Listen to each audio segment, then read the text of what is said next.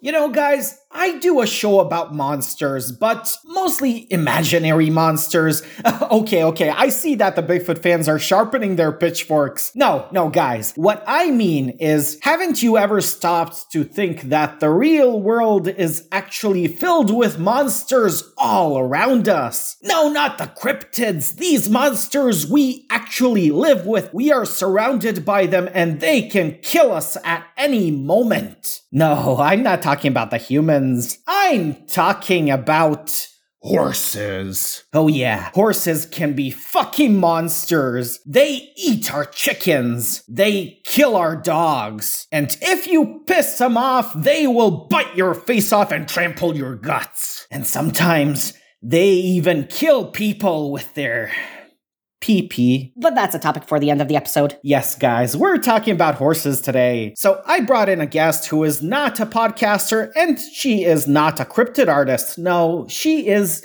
just a horse girl. She owns a horse. So I decided, hey, let's ruin horses for Horsegirl. And by the end of the episode, I end up actually agreeing with her a lot. Because at the end of the day, the real monsters are always us. But just don't piss the horses off, because if you do, they will come after you, and they, without any mercy, will eat your chickens.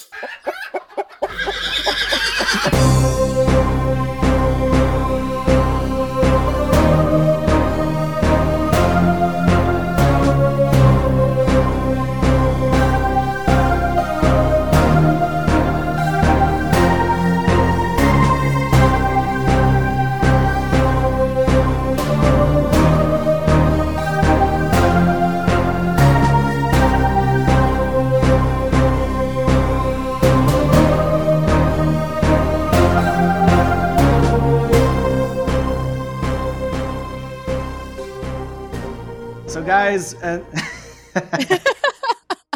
man, I always start the episode with, so guys, today with me is blah, blah, blah. So today with me is somebody who I am going to refer to as Horsegirl Cat. Yes, Horsegirl Cat. Okay, cool. I'm not just Horsegirl like you warned me. Oh, yeah. Well, actually, I never asked you, do you even refer to yourself as a horse girl? Do you even think of yourself as such? No, because every time I think Horsegirl, I think of like that annoying little girl in primary school that was obsessed with horses and she just doesn't shut up about it. And I was actually never like that. Like I got into horses when I was a little bit older, so not as cringy, but still kind of cringy. Oh, so you're not the girl that was, fantasizing about receiving a pony for a birthday gift. No, actually. And then starving it to death. Yeah, I mean, luckily here we have people that feed the ponies for you. So, yeah, I never had that like unicorn dream when I was a kid. I didn't have like unicorn pictures plastered all over my bedroom. Oh man, so yesterday's guest is that type of person. Oh yeah, she's into unicorns. Yeah. That's cool though. Yeah. And like I went into research about unicorns for that episode. You'll hear it when it comes out. Yeah. And we go into unicorns like only briefly. And I say, so you just have toys and that's the extent of it. And she's like, I'm not obsessed with unicorns. I'm like, okay. Right at the start, we're setting a boundary. You are not a unicorn girl. No, but I've always been fascinated with like the real unicorns and how they're kind of assholes and not like the super fairy tale-ish unicorn thing. I've always understood that unicorns were actually like super dangerous creatures. Oh yeah, they have like black and white morality. So like, if you do anything that is bad, like you don't pay your taxes, it's gonna fucking murder you. All right, I didn't hear that, but I just heard that they like to destroy people because they're angry all the time, and I like that version of unicorns a lot more than fancy rainbow unicorns. Well, the listeners will find out with today's episode that real horses are not much better. That. No, I mean, sometimes they're quite pleasant, and other times they're just an asshole, and I've had those experiences. Oh, yeah. So also, we should probably explain to the listeners how we even stumbled upon each other. Do you want to explain that? Yeah, so once upon a time when I was doing Darwin's Deviations, I had a fake Facebook profile, which I was using to essentially troll people because I had the great idea of doing troll marketing. And I stumbled upon Kat here, who was in this kind of community of shitposting. Yes. Yep. And there were a lot of Satanists and a lot of, death metal guys. It was a lot of death metal guys. Well, just black metal in general, guys. What a weird niche for you to try to troll into. But I just kept adding these people with satanic imagery and black metal stuff. And they just, accepted my invitations. Yeah. And then it just grew. I really had a lot of people in my friend group on that profile. And we stood out like a sore thumb among pretty these much, yeah. guys. It's when it comes to the music, I'm into it, but the whole general scene, I'm just you wouldn't expect it of me for sure. Yeah. So one day I was actually banned by Facebook because I was in some kind of comment thread with Australians who were, very cool, chill guys, and they were using the C word a lot. Mm-hmm. And then I referred to one of them as a C word. Oh yeah, I immediately got banned by Facebook. Were they using the C word in general, or were they referring it? They were referring to each other as the C word, but because they're Australians, they can do that. Oh, I see. Right. Because that's just a normal word to them. Oh, yeah. Immediately when I was banned, so on the Facebook side of things, this one Australian chick was posting stories and whatnot, how dare you ban Darwin from the platform? You guys are C word. And then you reached out to me on Instagram. You're the only one who reached out to me. Are you okay? What happened? And I'm like, dude, you're a true friend. That. It's where'd you go, man? You're fun. Yeah. So I made just another profile and continued on with my shenanigans. Yes. And then I didn't hear from you for a while. And then you were hey, it's me. And I was I remember you. Yeah. So I was on hiatus. And so the topic we're going to cover today is something that has been on my mind for maybe 2 years now since I was made aware of it. Yeah. All right. Well, I wanted to cover this topic for a long time. I even hinted at it on Darwin's Deviations quite a few times. I made a meme of horses being assholes that eat chickens and dogs. So I was thinking, who should I have as a guest? It would be best to have somebody who is into horses, maybe somebody who owns a horse. And then I remember, I know somebody. It is I. Yeah. It is I, Horsegirl cat. And what was your reaction when I asked you, do you want to talk about meat-eating horses? I was excited right away. I'm yep, this is a podcast I'd like to be on. That's fun. I've always wanted to be on a podcast, but I'm not that interesting. And then you asked me, I was oh yeah, hell yeah, I'll do that. Yeah. So listeners, Kat here is not a podcaster. She is not in the podcasting community. Not at all. She's just a normal girl in Canada who owns a horse. Yep, pretty much. I'm not that special, but here I am. And she's a huge fan of my prior podcast. So I think it's a cool dynamic of having a fan as a guest, but also a fan who can contribute a lot to the topic. I will try my best. Also, not just your previous podcast. I do like Tracing Owls too. Oh, yeah. I want to be very specific about that. Do you know, when you found out about this whole phenomenon of meat-eating horses? So have you ever seen the video of the one horse? It looks like he's about to play with a bunch of baby chicks. Yeah. And then all of a sudden he just gobbles it up. Yes. I think that's the first time I started realizing that, horses can do that. But I wasn't shocked or anything. It was just yeah, that makes sense. Why not? A little crunchy treat. Were you already among horses before you saw that video? Oh, yeah. I started riding more seriously when I was 12. Oh. Yeah. So and at what point did you buy your own horse? I bought him for almost 5 years ago. I was just very adamant about wanting to have all the experience and also the cash. There was no way I was going to buy a horse in my teenage years. My parents aren't going to buy me a horse. That's really expensive. So I had to wait. Yeah, you're not a princess. No, exactly. I always understood how expensive they were. And I had I taught students that would also be ooh, I want a horse. And I'm yeah, they're really expensive. Your mom and dad are not going to buy that for you right now. Man, so you are also from Canada. That brings me to my childhood. Canadians are pretty different than Americans. Americans have this whole, facades, fake persona, whatnot. But I miss that with Canadians, that they're just, completely really honest. Yeah, and we just like to be goofy all the time, or at least I do anyways. Yeah, and it's like honest goofiness. It's not like Minnesotans, which are, notorious for being, goofy and smiley, but they'll stab you in the back. Oh, I didn't know that about Minnesotans. I want to visit Minnesota. I think they refer to that as the Minnesotan smile or something. Oh, wow, that's spooky now.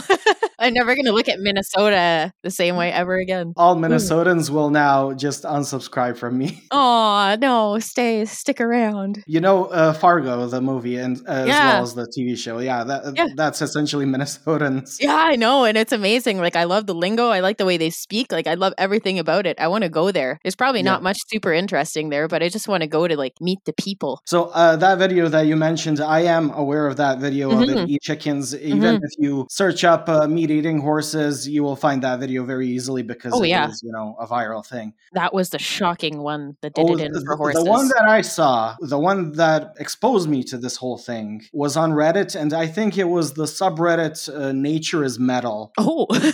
Oh, yeah. It is a subreddit where they post like very, very graphic animal videos of fucked up shit happening. Yeah. And there was this video of a horse eating a dog. Wow. Oh, yeah. I can look that up right now. Don't know if it's still up there, but I think I saw a dog. I've never heard of that one. I think I saw a video. So like a dog running towards a horse and the horse just gobbling it up. Horse eats dog? Were you able to find it? I mean, there's a few of them. I don't think it's going to be this one though. It's like he's going to bite him. Anyways, I do believe it. That's just wild. Like I wouldn't think of a dog. Maybe just like stomp on the dog and that's it. But oh yeah, stomping is a huge thing with horses. Which makes sense. I mean, that's how they just like destroy their enemies. But to like want to... By fingering them to death because they have one finger. Ah! Oh, is it this one? This one is just titled Horse Eats Dog. Oh, man.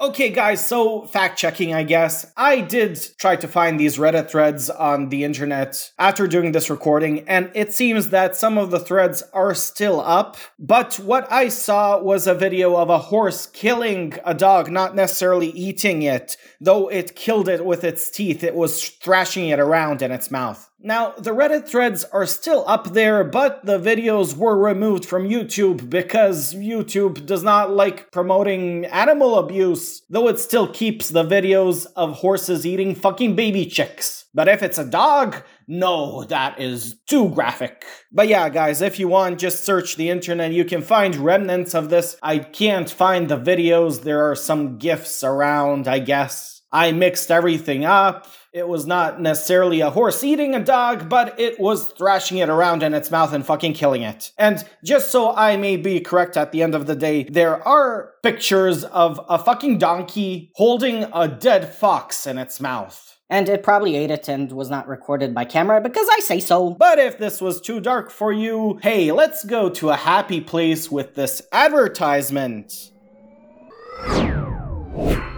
Greetings, starseeds. It is I, the all-knowing alien, channeling this message for you.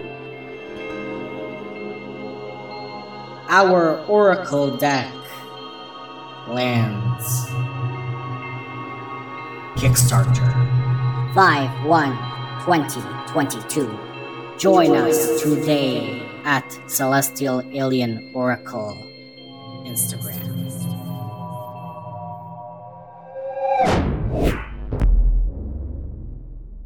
Oh yeah, it's nuzzling it too hard. Like I would know right away. Like nope, something bad's gonna happen. Horse nuzzles you that hard? Like no way, it's gonna. Oh yeah, so you know horses enough that you can see from their micro expressions on their face what's gonna happen. Yeah, like that's super important when you are dealing with horses, and that's like I've gotten more interested in that over the years, just because my horse has a back issue where you can still ride him, he's fine, but you have to be super careful. But I essentially gave him a lot of time off just to strengthen his back. back. And in that time off, I just really focused on equine behavior and how I can better communicate with him. And just like equine behavior in general, I started just like observing the horses in the field and really trying to understand their little cues in the body language, because that's how you end up learning how to communicate with horses better. And then you can work with them a lot better. And then you gain their respect a little bit easier. You can't baby a horse the same way you would like baby a human. Like it's a totally different thing. Just like any animals, you need to understand like how they express themselves in their body and vocally if they do that. And then you understand to work with them better and you create essentially a safer environment that way. Yeah, you create this bond and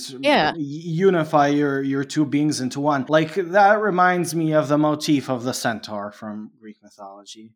Yeah. How ancient Greeks portrayed the centaur. They were like wild, horny men who were always drunk and stuff like that. But if you go into it, it is, the symbol of the unification of man and horse. Yeah. All in one. I actually don't know a lot about centaurs. They kind of creep me out. How so? Well, I don't know. They're half human, half horse. Am I getting centaur properly? Yeah. I mean, I'd be more creeped out at their origin. Yeah, ooh. What's their origin? Oh, God. Their origin is that a group of guys had sex with a group of mares. Oh, great. Yeah. We're going to go into that later on by the end of the episode. We sure are. I have mentally prepared myself for that. Oh yeah, I needed to warn you. See, I like centaurs even less now that I know that. But yeah, they always creep me out. Just like half animal, half human things always freak me out. There used to be a show on TV where it was like a bunch of dogs, but they had human hands, and it would freak the shit out of me. Yeah, like I remember this being on TV when I was really little, and it scared the shit out of me. It was like the dog's head, but like a human body, and it had the human hands, and it would move and everything. And it just like, nope, I don't like that. And just for the listeners, like most of my listeners are American. I grew up in Canada. Kat is also approximately the same age as me, and we grew up with the same TV and stuff. I remember in Canada, like television was really, really freaky and fucked up in the early 2000s. It was great, except for that show. I remember, like, on Comedy Central, there was something called Puppets Who Kill. I don't remember watching that one, but it was I feel murderous like I know it. Mannequins and stuff like that. See, I'm okay with that. It's not half human, half animal. Ooh.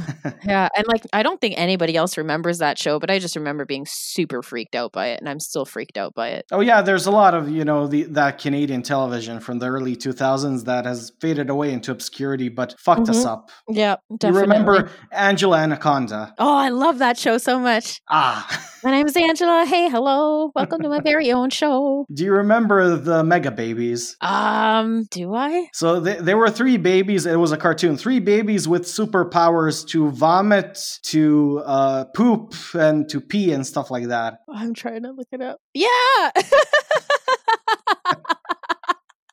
I do remember that show. That was a great show. Oh, wow. Oh, that's amazing. It's no wonder that we ended up the way we are now. Oh, man. Thank you for bringing that up. I loved that show, and I totally forgot about it. Oh, man. Cute.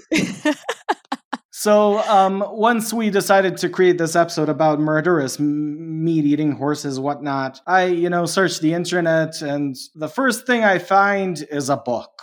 The only book, too. Oh, yeah, the only book written on this whole thing. And it is, a miraculous piece of research on essentially horses eating stuff that they should not eat. Mm-hmm. So I told Kat about this. How far have you read the book? I think I got to page 89. I was skimming through it this morning.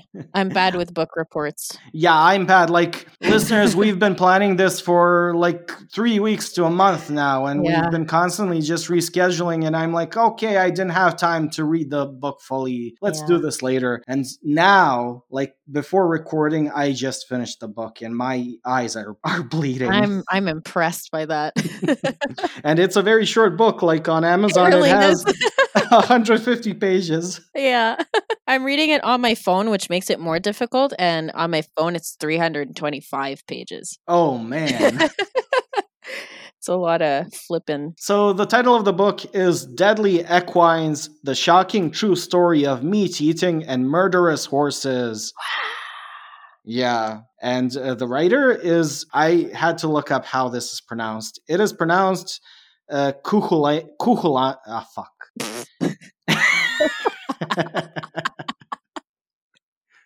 I don't even want to attempt it. Okay, it is pronounced Cuchulainn O'Reilly, and Cuchulainn is a hero and a demigod from Irish folklore. So this guy actually has a very epic name, and it's no wonder that he went into mythology a lot in this book.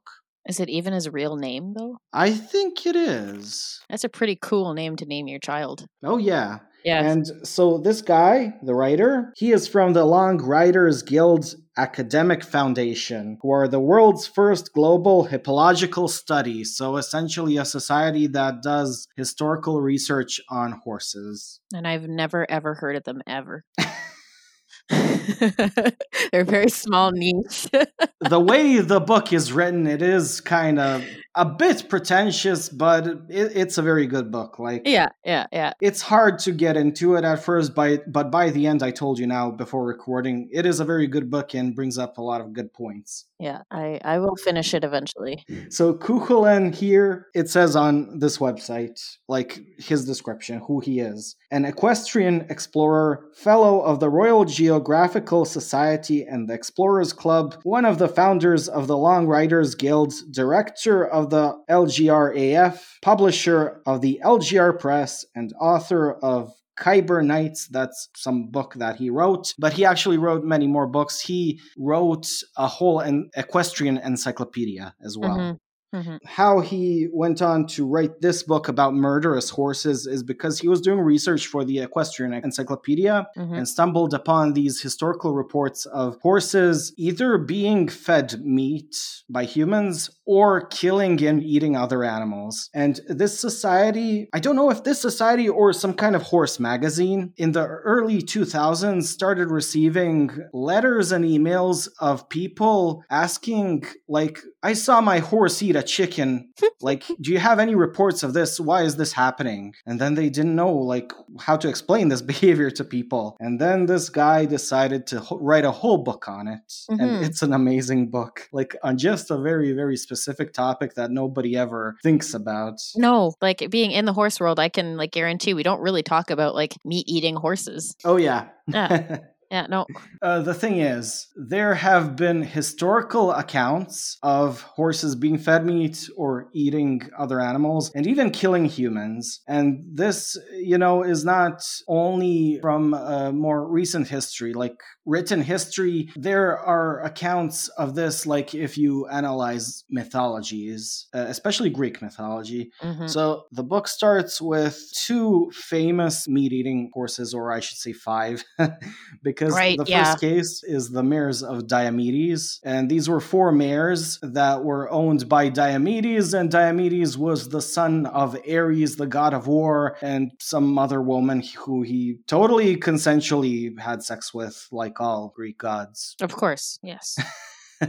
They all followed good rules. He was the ruler of some region in Greece that I cannot remember now. That's the problem with this book. Like, it is full of names. It is full of these geographical locations and dates. It's a historical book. Yeah. But whoever edited the book did not do a good job of it. No, we've agreed on that. Like, it's just jumping from one account to another account, and there is no context provided of any of these people, and you just go with the flow. I just focused on the horses. I don't care about the people. It was like a PowerPoint presentation, but book form, really. Yeah. And like most of the things that were cited were either Wikipedia or other articles on the internet. Oh, God, yeah. Yeah, very scientific. The book is good when this guy goes into writing from his own heart, that's near the end. Like when he just drops this bullshit of just citing historical stuff. Yeah, it's like, and then it begins with like a lot of myths, and that's not really, you can't really prove that. Yeah, and the thing with myths, like the mares of Diomedes. So Diomedes was this ruler, warlord, whatever guy, and he had 4 mares who he used to carry his chariot. But he started giving them human meat. And over time, they just stopped eating plant food altogether and just wanted to eat meat. This meat made them insane, and they started breathing fire and became very, murderous and vicious. So this warlord guy just kept feeding his enemies to his mares. So Hercules, everybody knows of Hercules. He was tasked with his 8th labor to kidnap the mares of Diomedes, but he was not made aware that they were man-eating, fire-breathing horses. They don't always tell you that. They just want you to get the job done. Figure it out yourself, Hercules. No, I don't know how the legend goes, because I don't. The problem with Greek mythology is that it is always just centered on the hero, and I am interested in monsters. So, like, if I want to research the Chimera, it will mostly be the story of the guy who killed the Chimera. I can't remember now. It is maybe Bellerophon or somebody, but there is not much info on the Chimera. And even the info that we have, it is mostly like who the mother of Chimera was. I think it was Medusa or something. Oh, yeah. They don't treat the monsters as individuals, They don't build up the lore. The monster is just a tool for the progression of the character arc of the hero. Yeah, which sucks. I want to hear about the nasty details. Misunderstood creatures, I want to hear more about the mares of Diomedes, but there's not much, No. They have their names, which make them like totally cool. And most of it is about Hercules and Diomedes, and Hercules beats Diomedes and throws him to the mares and they eat him up. Yep. And after eating Diomedes, they stop eating meat altogether. Yeah, they're probably like, we don't want meat anymore. We eat grass, you idiot. Yeah. It's more like maybe the motif there is that he was the abuser, and once they, ate their abuser, they were free from the spell of this ravenous, bloodthirsty rage or whatnot. Yeah. There's also just like a pretty accepted, how do I say this? Mares in general are usually pretty moody. So there's like a little bit of truth to that story. But all the mares that I've dealt with were very sweet. So it's really just you need somebody who's very patient. And that was probably Hercules. He's probably just nice to them. And he was like, we're going to stop making you eat meat. And they were like, all right, we'll stop our marish, bitchy attitude. Well, it's funny that you should say that, because one of the mares gave birth to another famous horse. And that horse being the most famous horse in all of history. Do you know his name? Bucephalus? Was it that one? Yes, Bucephalus. Yeah. Who was the horse of Alexander the Great. Yes, that guy. So the story that everybody knows is how Alexander the Great tamed Bucephalus, because Bucephalus was afraid of his own shadow. So he just gently nudged the horse against the sun in an angle where he doesn't see his shadow, and then hopped up on the horse. Which, funnily enough, that's not far-fetched either. Like, horses can be scared of a shadow sometimes. So I really like that story, because there's like a little bit of truth to that. Like, yeah, I could see that happening. Now I imagine, like, do horses have sleep paralysis, and do they see shadow horses? Oh, you know what? They do dream. Like, I've seen horses just passed out and it looks like they think they're still racing and they're just going and going. So they definitely do dream. It's really cute when you catch them too. So as for Bucephalus, like, it is said that he was birthed by one of the mares of Diomedes. This was mostly erased from history because we use Greek mythology now in children's books and, heroes and shit like that. But based on the guy, the philosopher, the historian who originally wrote down the biography of Alexander the Great, he was his contemporary, he said that Bucephalus was a murderous meat-eating horse, and that he was originally purchased by King Philip, who was, Alexander's father. And because he was constantly killing his grooms, King Philip just kept him in a cage and fed him, his enemies. Yeah. And Alexander the Great wanted to prove himself to his father, and his father said, try to tame this horse, this murderous horse, and he did it. Give her, man. Give her. Try it out. Sure. With these stories, like, I don't like how horses, like I already said with monsters, but even a horse like Bucephalus, the most famous horse ever, he is just treated as an extension of the hero. He's not his own separate entity. Like, he's just a tool that the hero uses to progress. Yeah, but like, if it wasn't for Bucephalus, like, where would Alexander be? He can't ride the open plains on foot. I mean, he can, but...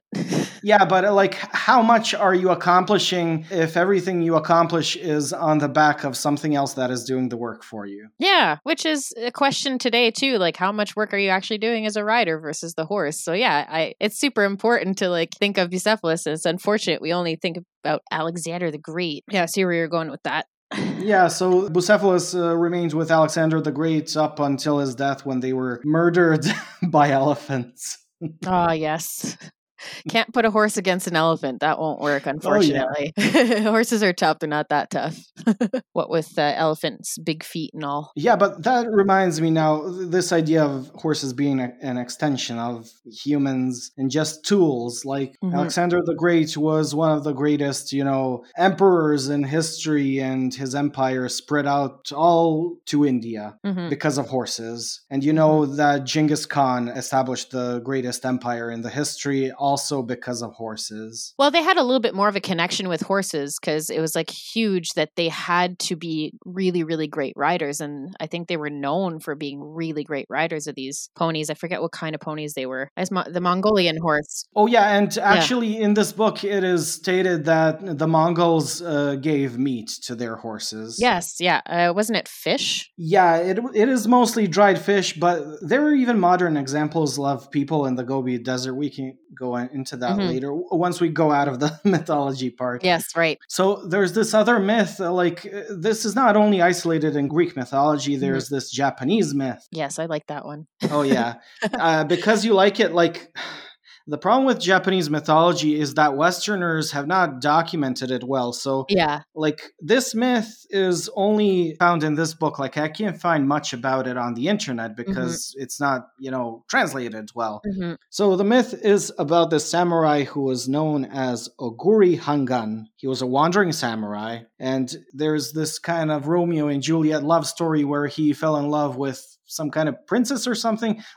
Guys, just go read the book if you want every single detail on this. I'm just explaining it. He's trying to marry the emperors, or was it emperor in Japan? Feudal Japan, when they had warlords. Oh, yeah. Okay. So he was trying to marry the warlord's daughter, and he was like, no, I don't like that. So he challenged him to ride this horse, thinking that this horse would absolutely destroy him. Continue. When I was reading this story, there's this scene of a wedding and a whole, a dinner. And I was thinking, oh, now this is going to be like the Red Wedding from Game of Thrones. But no, this warlord actually asked this samurai guy if he wanted to prove himself. And he's like, oh, what do I need to do? Do I need to do some archery? Do I need to throw knives? And he's like, no, you just need to ride my horse. And then he takes him to this fortress, this huge fortress with a moat around it. And in the center of this fortress is a single horse shackled with chains to all four sides of the fortress. And all over the floor are skeletal remains and blood and hair of people. And this horse was known as Onikage, the dappled demon of Japan. Dappled, those damn dapples. So he challenged this samurai to essentially tame his horse. So the samurai approached the horse in this room in this fortress, just looked at the horse and said this. I'm gonna do the direct quote because it's kind of meh. I think it's very sweet. Go on. So Oguri the samurai said, "Greetings, Onikage. If you are a sentient being, prick up your ears and listen to me carefully. Other horses are kept tethered in ordinary stables. You are locked away in a grim prison. Other horses eat the green father brought to them by caring grooms. You instead devour those who attempt to help you. Other horses obey their masters. You kill anyone who tries to ride you." This is imagine if somebody was telling this to a woman in history. Why are you so grumpy all the time? We're trying to be nice to you. Why don't you just smile for once, Yeah, other horses obey their masters, and you try to kill anyone who wants to ride you. Okay. Stop being a dick, man. So this samurai went on to say, in exchange for their valuable service, other horses are treated with kindness. Because they allow men to ride them, these horses are often tethered outside the temple gate. While their master attends the ceremony inside, these horses can hear the prayers, and those sutra readings remind the horses to consider their own future incarnations. Okay, this is very racist towards horses. You're talking You to an don't animal. work that way, man. You're talking to an animal that's shackled up Yeah. about how it needs to serve you in order for it to have a nice life. Yeah, like as long as you obey to everything that I ask, I'll be good to you, man. You know, That's very questionable. not an open green field of grass where you can graze all day. You will be tethered, but you get to listen to prayers all day. That's good, isn't it? Yeah, to human prayers, to human gods. Yeah. Legend went on is that this horse just kneeled in front of this samurai and started crying tears of gold. And the samurai hopped on his back and rode him outside where everybody saw the amazing spectacle. And then they had adventures together throughout many years and formed many legends. There were even legends that this guy was able to ride his horse like vertically on walls. Yeah, I've never seen that happen yet. Oh, there's a reason I really like that story. I told you about that one horse that I tried dealing with who was just a complete asshole and he almost bit my finger off. Yeah, you can share that story now.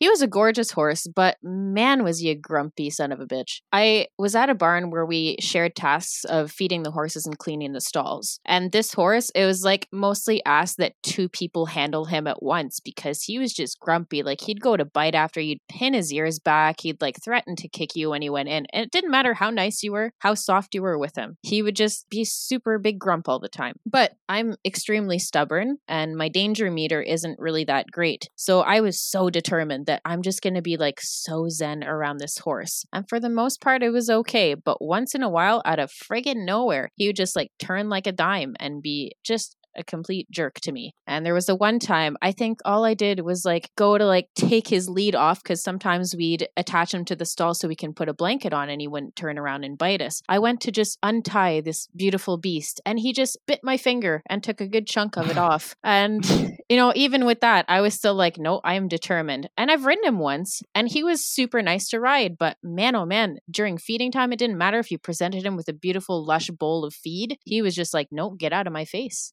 I still see that as very questionable, you know, the perspective of that. Yeah. Like, here's a bowl of feed of fucking hay. Just let me ride you.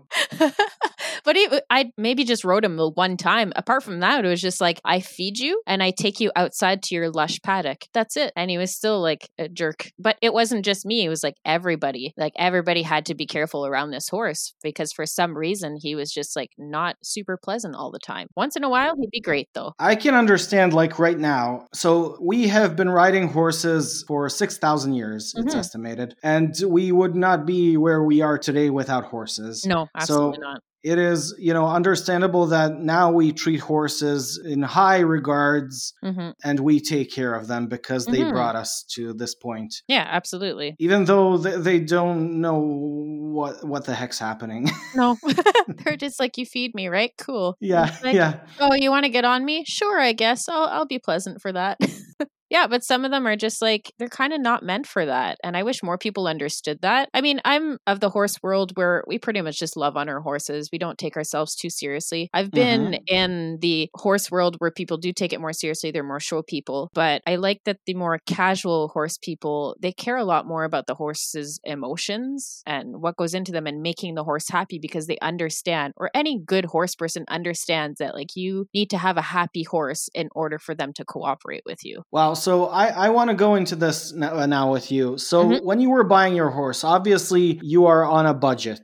Yes. You know, you currently work in a bakery. I don't know if you were working back then in a bakery. Yeah, I was actually. Oh man, you're a hardcore baker as well as a horse girl. Yeah, I've been doing it for like I think 9 years now. Oh, I went to school for it too. So yeah. Yeah, that's a profession like that people just disregard and don't pay attention to. It's more highly regarded here in my country because we have a tradition of eating bread with everything. Yeah, absolutely. Which is not a thing, you know, there. Like today it is Orthodox Easter and you told me like last night you guys were preparing a lot of stuff for Romanians. Yes. There. Yeah. Yeah. So obviously you were on a limited budget when you were buying a horse. So you knew that you were not going to buy some, you know, very glamorous, exclusive, high breed or whatever. You're just buying a horse. Yeah. did you like realize that at that point this is an individual and an animal, and all individual animals are valid equally? Yeah. Like, Yeah. you're not disappointed that you're not getting the best of the best, but who says what's the best of the best when we're talking about living creatures? So best of the best, like, hey, if you're going to be competing and you're competing for money, you do want the best of the best. You want like a good line. I'm not in that. It costs too much money to compete. I'm never going to get to the level where I'm making money. So I just want a horse that I can love on and ride and have fun once in a while. Oh yeah. Oh yeah. Yeah.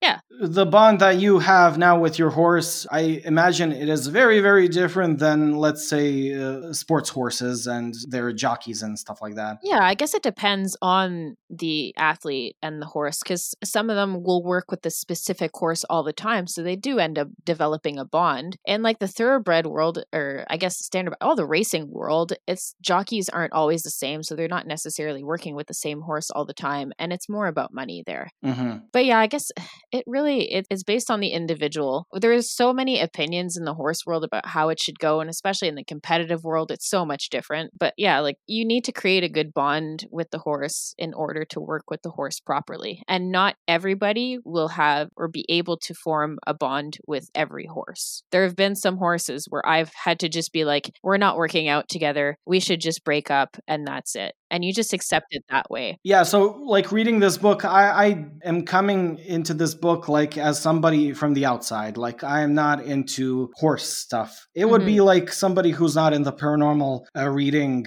the Mothman prophecies. Yeah. And not understanding anything. But like I finished the book today and I am beginning to understand all this. I'm beginning to understand horses are individuals. Yeah, and absolutely. The book is filled with, these historic accounts of horses that murdered people, that murdered animals, that were being fed meat or ate meat on their own, or even cannibalism. But, these are isolated incidents, and there's always a deeper thing to it. Like, okay, I want to go into this now. Yeah. This is how I just hop from one topic to the other. Yeah. Let's talk about this. So, Australia. I found this article. This is also the first thing you find when you search for killer horses. Let me find it. Fuck. Okay, so this is from BBC News, and the article is named "Horses More Deadly Than Snakes in Australia, Data Shows." So they say that from 2000 to 2013, horses were responsible for 74 deaths in Australia, while bees and other stinging insects, and you know that Australia is full of, venomous insects, even the most venomous in the world, were the next more dangerous with only 27 deaths compared to the 74 with horses. Yeah, but what's the context, right? Yeah. Followed by snakes, which were claimed 27 lives. So yeah, horses kill more people than even snakes in fucking Australia. Yeah. But then, you got to ask. The context is that people fall off of horses because they're clumsy. Oh, well, then that's not the horse's fault now, isn't it? Yeah. It is a dangerous sport. Like, I have fallen off many, many times. I am a pro at falling off, and I've had a concussion from falling off. Like, it is a dangerous sport, but you can't be like, horses are more deadly than venomous snakes. Like, no, you fell off and you hurt yourself real bad. That happens. Sorry if this offends you, but you and your horse are such dopes that when you fall off, your horse ends up the one with a spinal problem. Oh yeah, poor thing. But that spinal problem is actually super common. Like he was a racing horse beforehand, and it's actually super common in thoroughbred horses. Because I had to do a ton of research because I didn't know what the hell was going on with him for a good while. I mean, go into like the whole bad behavior. He was kind of dangerous to ride until I figured out what was actually wrong with him. I think that's an important thing to note. Is we can call horses mean or whatever, but there is usually an underlying issue to why they're behaving that way. And in my horse's case, it was his saddle just did not fit well with his back and it was causing him pain. So that's the reason he was kind of being a jerk. So it's like, it's not necessarily the horse's fault. It's usually, we always blame it on the humans. Like it's very rarely that the horse is just a big jerk. Yeah. Now, I wanted to go into this because it's also related to Australia, but also just media writing something out of context. So there was this case of horses being photographed in Australia, in the Australian Alps, what they refer to as the Australian Alps. The place is Fuck, how can I pronounce this? Kosciuszko National Park. All right. I don't know what you're talking about, so I'll figure out. They call this the snowy mountains or whatnot, and like it's in Australia, but the pictures show it's covered in snow. So there is this huge population of wild horses there. They were domesticated horses, but they went feral and started reproducing. Okay. They were photographed, I think I see on the photo, 3 horses eating the guts of a dead horse. Woohoo! So essentially cannibalism. Yeah, which is odd, but This was posted, and then there have been talks even before this incident of eradicating these wild horses, from that national park. They're creating a problem in the ecosystem. yep, definitely. And then, the horse guys just joined this bandwagon, and I find this other article. So it says, the sickest anti-horse propaganda ever seen. And I want to just read what this person stated. In my opinion, horse haters are the vicious bunch of brainless subhumans operating on the same level as ISIS warriors. Completely sociopathic, they have no ability to think beyond the enjoyment of playing around in the blood of the humans and animals they kill. Holy moly.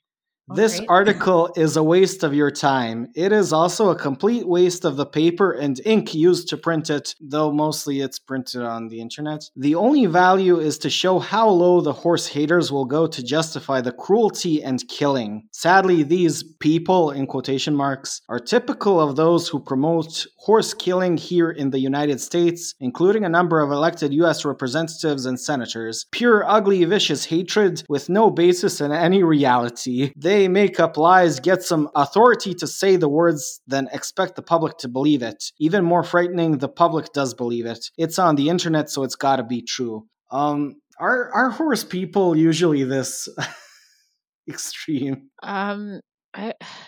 No. I mean, it just really sounds like, some people are, but I chalk it up to like they don't understand how damaging horses could possibly be. It's like any species that like breeds out of control and then they end up damaging the ecosystem. Like I haven't seen the original article, but it's believable because I've heard of other groups of wild horses and they'll pin them as, they're problematic, and then you have the other people like, "Oh, just leave them alone. They're wild horses," but they actually do cause a problem to the land around. And then if you have domesticated horses, it can really interfere with that as well. So there is truth to the original article, and I don't like this lack of criticism towards. It's just somebody going, "I like ponies, and this is really mean," and you guys are like ISIS. Yeah, like that's a little much there. No, not at all. I mean, if the horses aren't causing a problem, and you're just like, "Yeehaw, let's go shoot some horses," then that's an issue. But if there's genuine cause for the ecosystem, then something unfortunately needs to be done, just like any other species of animal. There's this huge problem like in the horse world. So we take horses for granted. We have forgotten that these were naturally occurring animals that lived in the wild. Yeah. And then we domesticated them and we essentially fucked up their genetics and made them dependent on us. Absolutely. And we, formed this symbiotic relationship with them. Mm-hmm. But like in the early 1900s, when Ford created his car, we just stopped caring about horses. And now we have this whole species of a creature on this planet that has been alongside us for 6,000 years that we have just started ignoring because we can't use it as a tool anymore. And that's why there are equestrians now, because they're essentially paying tribute to the work that horses have done throughout the years. Yeah, pretty much. We're like, "Oh, bless you. Thank you so much for doing all this stuff. I will just take care of you and bow to your every will now." Yeah, but we brought ourselves to that problem, Yeah. And they're just going to continue breeding horses. And unfortunately, for the most part, it's just all about money. And that sucks, especially in the racing world where horses are pretty disposable. I'm sure I'm going to have some like haters going after me for that. But in this case, like in this national park, there are these feral horses. This is in Australia. So, not much food out there. No. But this is on a mountain where it's snowy. So it's Australia and it's snowy and it's on a mountain. especially not much food there. So they're cannibalizing each other because they have nothing to eat. And even on the pics, you can see they are emaciated. You can see their ribs and everything. Yeah, so it's a cannibalistic, what do you call that? There's herbivores, carnivores, there's omnivores, but then there's the opportunistic carnivore. Opportunistic carnivores. Yeah. Well, we can go into that. So, oh man, there are so many topics I want to cover here now. So first off, you're Canadian. Yep. I wanted to make a joke because these things are emaciated and they resorted to cannibalism. If this was in Canada, would they become Wendigos? Ooh, Wendigos. I don't know. I would hope so anyways. That's pretty cool. Imagine that, Wendigo horses. Oh, I only briefly know about Wendigo horses, but I remember thinking they're really, really cool. Look it up. The other problem with cannibalism, so you know about mad cow disease. Oh, yeah. It's a prion disease, and why it occurred is because people started feeding cattle other cattle. You know, cattle feed was being made out of the bones of other cows, and prion diseases are spread this way through cannibalism. Oh, yeah. I wonder why they did that. Yeah, you know of the Kuru disease in New Guinea, indigenous people who resort to cannibalism. Yeah, exactly. Yes, I do know about that. And that does happen with cows, doesn't it? That's where you're going with this, aren't you? That happens with cows, but I'm thinking it's not such a big occurrence with horses, but if horses cannibalize each other, maybe eventually they can spread some kind of prion disease. Yeah, most likely. And then become Wendigos. I mean, we would say they are Wendigos and have Wendigo psychosis, as we did say for a lot of Canadians, and then, kill them legally. Yeah. Legally. Cannibalism is always associated with the potential of spreading prion diseases, and it affects your brain because it creates holes inside your brain. It becomes like Swiss cheese, essentially. Oh, gross. It's an airy brain. Yeah. Where were we, man?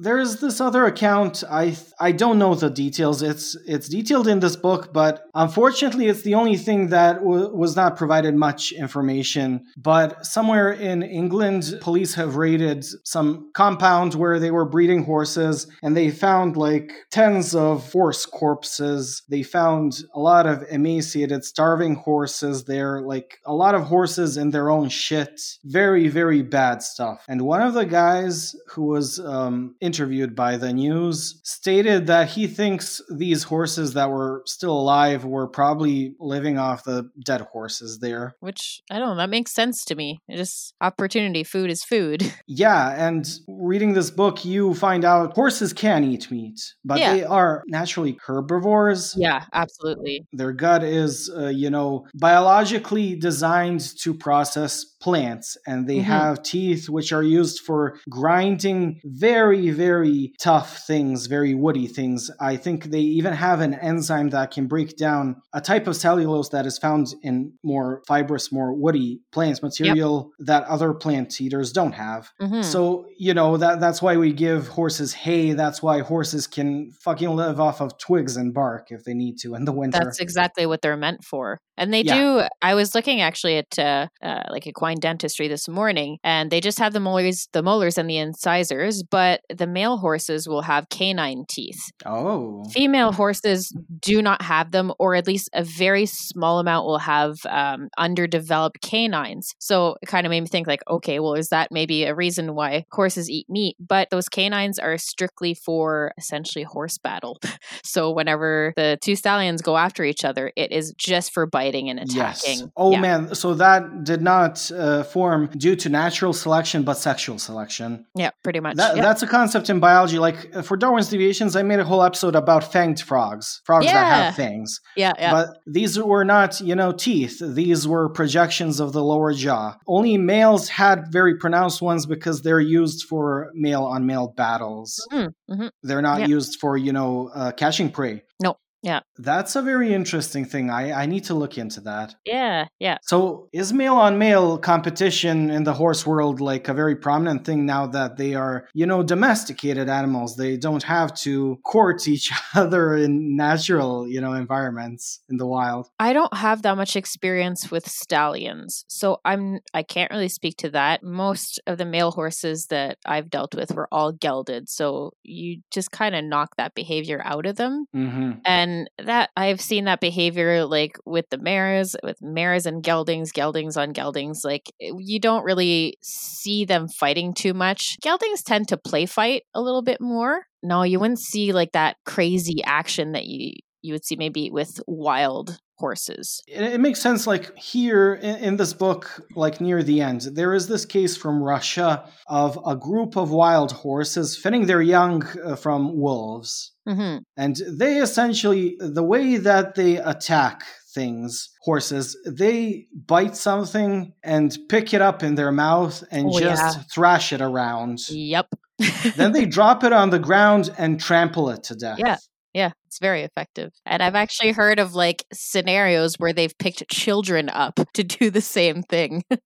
Yes. That happened in Australia in 2008. Yeah, I've actually, in a horse group that I'm in, very recently, I've heard that some woman had a horse and the horse would just snap at anything. It could be really nice one minute and nasty the other. And it actually picked up her child and went to like throw her child. Oh, man. Yeah. So this incident that happened in Australia, it was an 18-month boy. Mm-hmm. And he somehow found himself in over the fence in some pasture where horses are being bred. And this stallion just picked him up and thrashed him and essentially killed the child.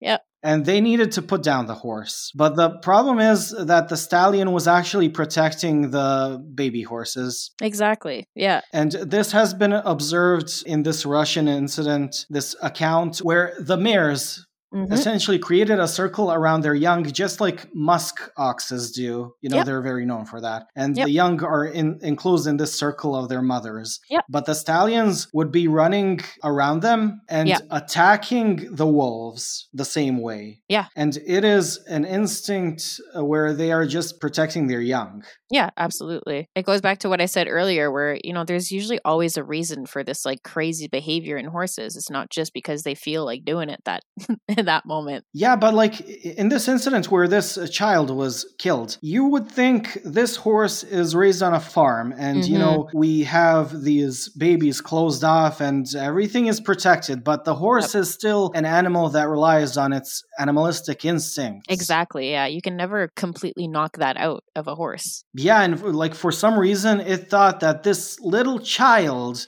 was a threat to its own children. That's it's such a sad story that they needed to absolutely. kill it's the like, horse because of that. Yeah, it's like going back to the story I was saying about the lady, like she put that horse down for sure because it was going to become a continuous problem, even though it's not technically the horse's fault, but it still poses a risk to any kids that would go around that horse. Now, back to the meat eating, you said they are opportunistic carnivores. So that reminded me of this. There is no such thing in the mammal world as a complete herbivore. No, exactly. Because even herbivorous animals sometimes opportunistically eat meat or lick blood or stuff like that. Here's a very well-documented example, deer. In America, because you guys have lots of serial killers. Not you in Canada. You don't have as much serial killers, but the ones you do have are more fucked up than the American ones. Honestly, yeah, like the pig farmer in Vancouver, like Picton or Picton. I forget his first name. But anyways, Robert Picton. Yeah, something like that. Yeah. Anyways, yeah. Oh, yeah, it's true. Yeah, the example I was gonna tell you. So, deer. You know that murderers constantly dump bodies in the woods.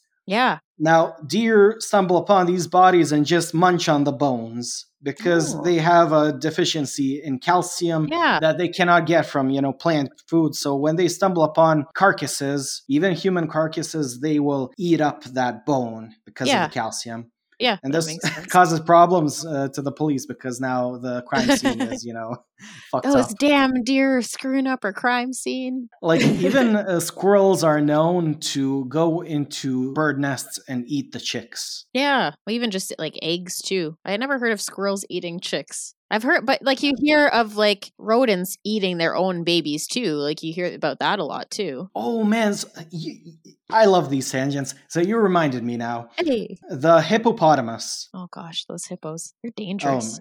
You know that hippopotamus actually means river horse in Latin. Aww. Yeah, it's really cute. In my language, we refer to them as Nilski konь, which means Nile horse, like horse from the Nile. That's a funny looking horse. Very, very chunky horse. I mean, you know about the original accounts of unicorns, and they were probably rhinos because they were the way they were. Fuck. This is the stuff I edit out. The way they were described is more akin to rhinos and hippos and stuff like that than actual horses. Mm-hmm. And there was this motif, like in the Middle Ages, that people thought every land animal had its own sea counterpart. So, you know, there is the cow and there's the sea cow, but there's also the horse and there's the sea or river horse. Sure, that makes sense. Hippo horse. Why I'm mentioning the hippos, you know, hippos are herbivores. Yeah. But they're the most violent and most dangerous animal in Africa. 100%. And they are known to eat their own young. I didn't know that. You didn't know that? I didn't know that. Oh man, so males will eat the babies of other females so they may force them to want to have sex with them. Right. You know what? Yes, now that you say it that way, now I remember the story. Yeah, it's like eliminating future competition. I just didn't know they went and like had a tiny hippo kebab at the end of it. Yeah, now you'd think this is more of a reproductive strategy. Yeah. That they are not carnivores per se, but they also eat other animals and they actively hunt them. There are accounts, like from Africa, from natives, of a hippo just coming out of the jungle and going towards a calf that was tied down and just eating that calf in one bite. Wow. And the people were just terrified. What the fuck is happening? And the hippo just returns back to the jungle. To be fair, yeah, I'd also be like, whoa. I like that he just like turned around and went back to the jungle though. Yeah. I was like, holy shit. And he was like, hey guys, bye guys. That's all I needed. Enjoy your day. Hope I didn't freak you out too much. Like a hippo, and you think, this chubby thing. And then it fucking eats a calf. Yeah. And then just turns around, shows its blobby ass to you. And does that and it fades away into the jungle. Shake their tail and the poop goes all over the place too? Oh yeah. you know that they actually sweat something that looks like blood, but it's not blood. It's red ooze. Red ooze. Yeah, that sounds way better. So the writer of this book goes into this, like, why do we accept that hippos can be carnivores, but we don't accept that horses can as well? Well, I think it's probably just like that personal relationship that we've developed with horses. And we put this little magical spin on them, like, ooh, this beautiful horse is going to let me ride him into the sunset. But we see hippos as like these like wild animals. And it's kind of like, well, you expect anything from them. Yeah. And like he goes into this whole thing about capitalism and about the horse industry and how horse magazines are full of crap and none of them actually write about, relevant things.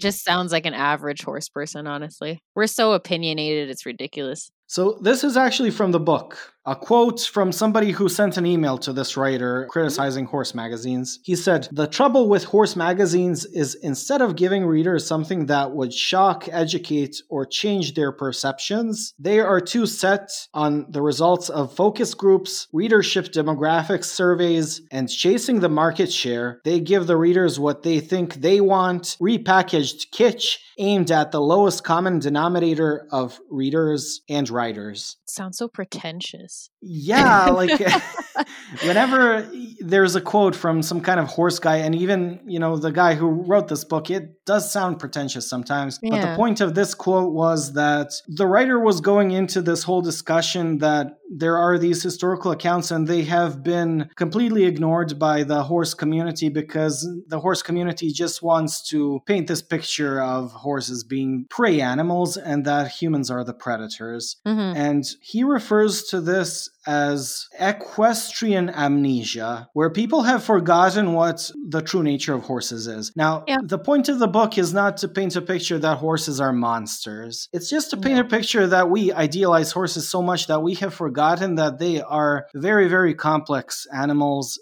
just like humans, not all humans are assholes, but there are some assholes, and we can eat different things. We are omnivores. We can have different personalities. Horses are the same, and we want to paint this idealized picture of what a horse is, but willfully forget that they are capable of many different things, and we paint this picture that they are prey that they are prey animals which are frightened of humans. Mm-hmm. But in reality, they, are much stronger than us. Yes. And they are much more capable than us. They can fucking kill us and fucking eat our face. That happened in the French-Russian War. One of the Napoleonic generals had a horse. He bit the whole face off of somebody, didn't he? Yeah, he bit the whole face off a Russian soldier. And then he took another Russian soldier in his mouth and carried him off on top of a hill and trampled him to death.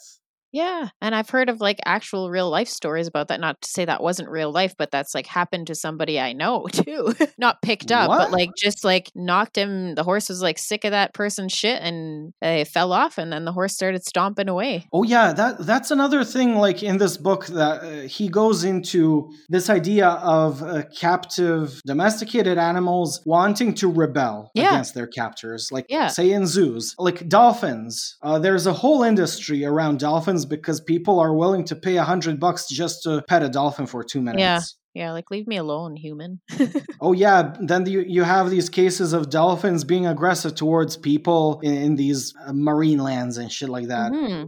It's because they're sick of it. That's not what they want to do, but we just like impose our presence on them all the time. It's like, are these animals capable of more deep thought, just like humans, capable of revenge and rebellion? I don't think they quite think of it. I think it's more of like a quick response. The thing is, like how humans learn by observation, but animals learn by firsthand experience. Yes, absolutely. So a horse will not observe a situation and then have, let's say, a revenge motive based on an observation. But if something bad happens to the horse, then he will be aware of that. And then he will, his thoughts will go towards that direction. Yeah, absolutely. It's like you hear of like rescue horses and how it takes a really long time to rehabilitate them so that they trust humans again, because they've experienced that abuse so much that they associate abuse with humans. And then they can be dangerous, but it's not their fault. They're just going, I don't want this to happen to me. So I'm going to be on guard and I'm going to be quote unquote mean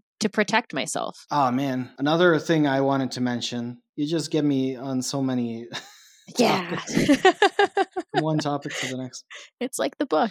You should understand, like, listeners, maybe this episode is very weird and we're just hopping from one thing to the other. Like, this is the first episode where I read a whole book because of the episode. I mean, you did say that this was just going to be a chill discussion. I mean, isn't it chill? We're talking about murderous horses. It's great. Yeah, this is my kind of zen.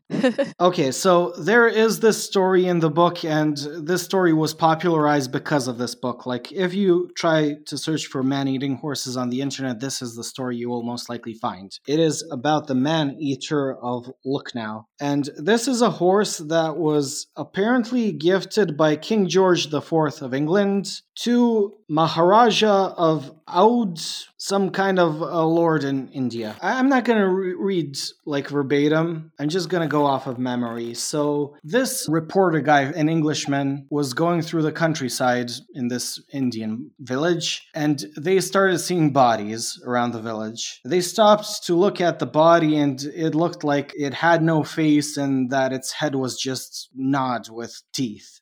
So they continued on with their carriage and stumbled upon this only alive person. They saw some kind of villager, and he was warning them about the man-eater being loose. They didn't know what the heck was happening until they stumbled upon a horse in the distance, and the horse was carrying a dead child in its mouth. And it was covered in blood and guts. He's also shaking the child violently. Yeah. Savagely, it says. Once their eyes met, this horse just dropped the baby corpse and started rushing towards these guys. And then, they were on a horse carriage. They were just racing with this horse to go into some gated community, and reported this to the lord of that place, whatever. And that lord, that Indian lord, the next day pitted the horse against a tiger, a very popular tiger that he prized. And the horse fucked up the tiger. Yeah. Well, there was the one horse that got fucked up by the tiger. Oh and yeah, then so this- he pitted a mare and this horse against the tiger, and the tiger killed the mare Mhm. and drank the mare's blood. I mean, I don't know how much tigers would drink fucking blood, but okay. Yeah, sipped it with a straw. Yeah, he included the mare there because he was planning for the tiger to kill the mare and become more bloodthirsty with the taste of the mare's blood. Yes, of course. But the tiger was totally like fucked up by the stallion. Yeah. And then he brought another tiger, and that tiger was fucked up by the stallion. So he decided this stallion deserves to live because he's such a badass. He is the new tiger now. Like, listeners, if you want an actual, informative version of the story, just go read the book or search on the internet. Which, you know what? That's not really so far-fetched because if you think of zebras, like, they have to go up against lions and they'll kick the shit out of a lion if they really want to. Yeah, but this horse murdered a whole village of people. Yeah, but how true is this? That's like the problem with the stories in this book. There's a lot of them that I'm like, well, what's exaggerated and what's kind of true? Okay. This is how we know that these stories are true. Yeah. You need to just let me pause and find these things. Man, Okay. This is so annoying. Like, listeners, when I want to mention something from this book, like, I have everything bookmarked. I have read this book on Scribd, and you can bookmark everything. Mhm. And everything I have bookmarked is names and locations because I can't remember this shit. There's so many in here. Yeah. So this is one example I wanted to read because it makes no sense. Like, I don't know what the fuck I'm reading. So it says, Dorji Gyeltshin was Zimpam, or Lord Chamberlain, to His Majesty Jigme Singya Wangchuk, the fourth king of Bhutan. What the fuck did I just read? Was that what you sent me earlier? Yeah, like... Oh. You're reading through these cases, and then that's the context that you're provided. So there's this Dorjian guy who is a Zimpam, but a Zimpam is a Lord's Chamberlain, like some kind of title to His Majesty, so to the King of England. Mm-hmm. But in this case, it's not the King of England, but it's this Jingme guy who is the fourth king of Bhutan. And this is what annoys me with history. Like, I can't read historic books because it is too anthropocentric. It is so focused on these fucking titles without any context. Like, just give me his regular name, man. Like, we get It's it. like in Game of Thrones when Daenerys starts saying all her titles. Yeah. And I'm like, God, get on with it already. I don't care. You're Daenerys. That's how we know you. I don't care what else you are. Yeah, but like, historians feel it is very important to include this bullshit. Yeah, absolutely. That's why I don't like royalty and stuff, because it's too complicated. They all need to sit down. Sit down. You're not that important. But yeah, it's heavy, and like within the first 100 pages of the books, you get like 10 different stories, and you're like, all right, got to remember all these names. I was so reluctant to make this episode now, and I just kept telling you, like, at first I was like, we should totally read this whole book and talk about everything. And then, 1 week later, we postponed the recording, and I'm like, we're just gonna chat. I'm gonna read this stuff. And then the next week, I'm like, you know what? I don't care anymore. All right, discussion's over. Goodbye. No, but it's like, yeah, it's cool. I have my horse experience of life to bring to the table, and you got some crazy horse meat eating stories. And now that you mentioned zebras, do you know what a quagga is? Yes, I do. Oh man, that's the most beautiful thing ever. So listeners, go search quagga. So it is a species of zebra that died out in the late 1800s, but it looks like a cross between a horse and a zebra. Yeah, it's got the front end of a zebra and it's got the butt of a donkey, kind of. It looks like a reverse okapi. Yeah, that too. Yes, yeah. It does look like an okapi. So in the book, there is this story, this account, like before the quagga went extinct, this was in the early 1800s. They observed a group of 50 quaggas just traveling in a line like a caravan. And one quagga separated from this group because it saw a hyena in a bush and just started chasing chasing the hyena, like unprovoked. And because the quagga is much faster than the hyena, it reached the hyena, it thrashed it with its mouth as usual, threw it on the ground, then it stomped its neck, and then it put its whole mouth over the hyena's neck and bit it, and the hyena just died. Yeah, take them out. Absolutely. But like hyenas are crazy, right? So that was a threat to that quagga. Yeah, but it was unprovoked, man. The hyena was just in the bush. Can't take any chances. So there are historic accounts of these white European assholes who were colonizing Africa using horses to hunt down hyenas. And they said, like, even when the rider would fall off the horse, like, the horse would go after the hyena on its own. Like, it really enjoyed killing these things. Oh, it kind of reminds me of donkeys. How, like, donkeys, if they see, like, something that might be a potential threat, they're like, I'm on it. I'm going to destroy that thing. Yeah, donkeys are crazy. Well, it's cool that you mentioned that. So mules are fucking badass. There's this guy who is documented in this book from New Mexico who is a hunter of mountain lions. And he has hunted mountain lions with the help of dogs, you know, but he bought once a mule. And has been using this mule for hunting mountain lions since then, because the mule actively chases the mountain lions on its own and kills them. That's crazy. A mountain lion. It even eats them. Oh, wow. It's just, he just doesn't like them. So he said, like, the first time he hunted with this mule, they killed a mountain lion and he allowed the mule to lick its blood. And already the second time it was more open to, you know, actively pursuing these mountain lions. And like very quickly it just started displaying this murderous rage whenever it sees a mountain lion and just kills them and eats them. That's crazy. I don't know. My skeptic brain is like, yeah, right, man. Well, there are photos in the book. There are? Yeah. of the mule actually eating it too? Yeah. Wow. All right, then. I've been told. That's crazy. The most famous record, documented photographic record, let's say, of horses eating animal products was a film that was filmed in Tibet in the 30s when World War II broke out. And there was this guy who was tasked by Heinrich Himmler to go to Tibet and document their occult shit because, you know, Heinrich Himmler was into the occult. Yes. But this guy wanted none of that. He was interested, you know, in the ethnological stuff in the culture. He documented this practice where they would open up a live goat and rupture its aorta in a way that its blood flows into its stomach.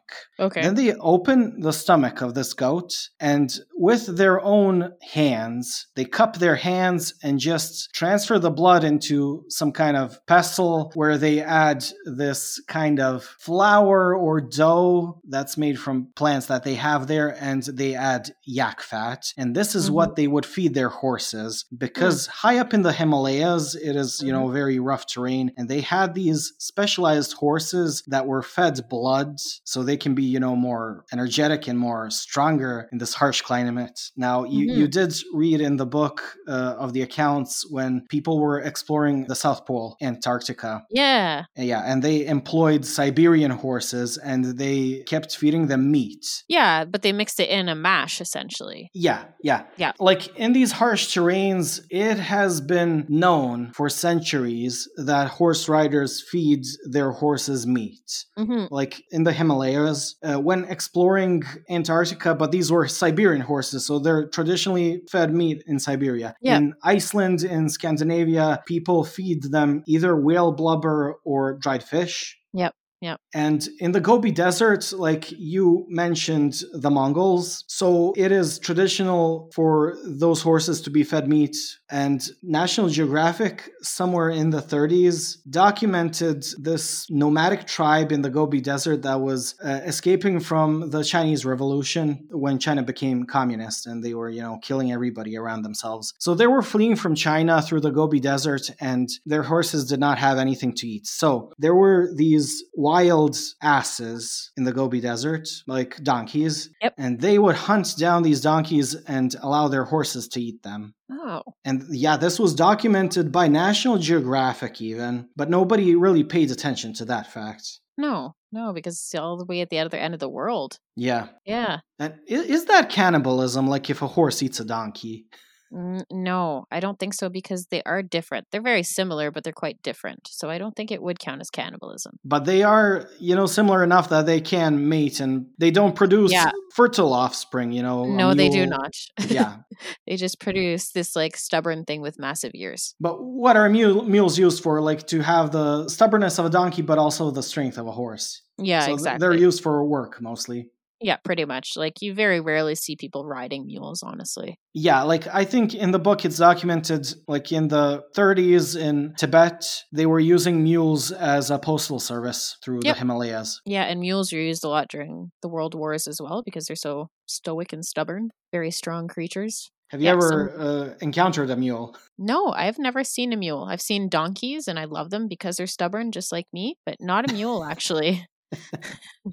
They're just funny little creatures. They're so like stout and stocky and super stubborn. Yeah. But no, I've never actually encountered a mule. People don't really see use for them because we don't really use horses for work that much anymore, right? So like what's the point of having a mule? I mean, maybe mules are mostly used in these cultures which are not, urbanized as much. Yeah, exactly. Yeah, I should have specified that for sure. But like in North America where, we're not really using horses for work anymore, there's kind of no point in having mules. But yeah, here, like we have a lot of rural areas. Mm-hmm. Like we are modern now, but we are still in this liminal space. We are a developing country. Mm-hmm. There are places where people do have horses because it was just a tradition passed on to them. And now that they have a horse, they use the horse to plow the field, stuff like that, Yeah, exactly. And they use those very old-timey plows like from 200 years ago.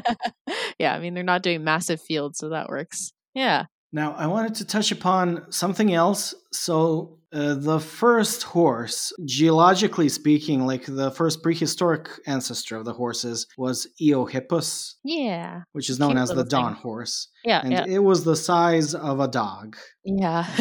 They're real cute. We actually have one on quote unquote display at our museum here in Ottawa. Yeah, I saw on your Instagram you were visiting some kind of natural museum and got a crystal from there.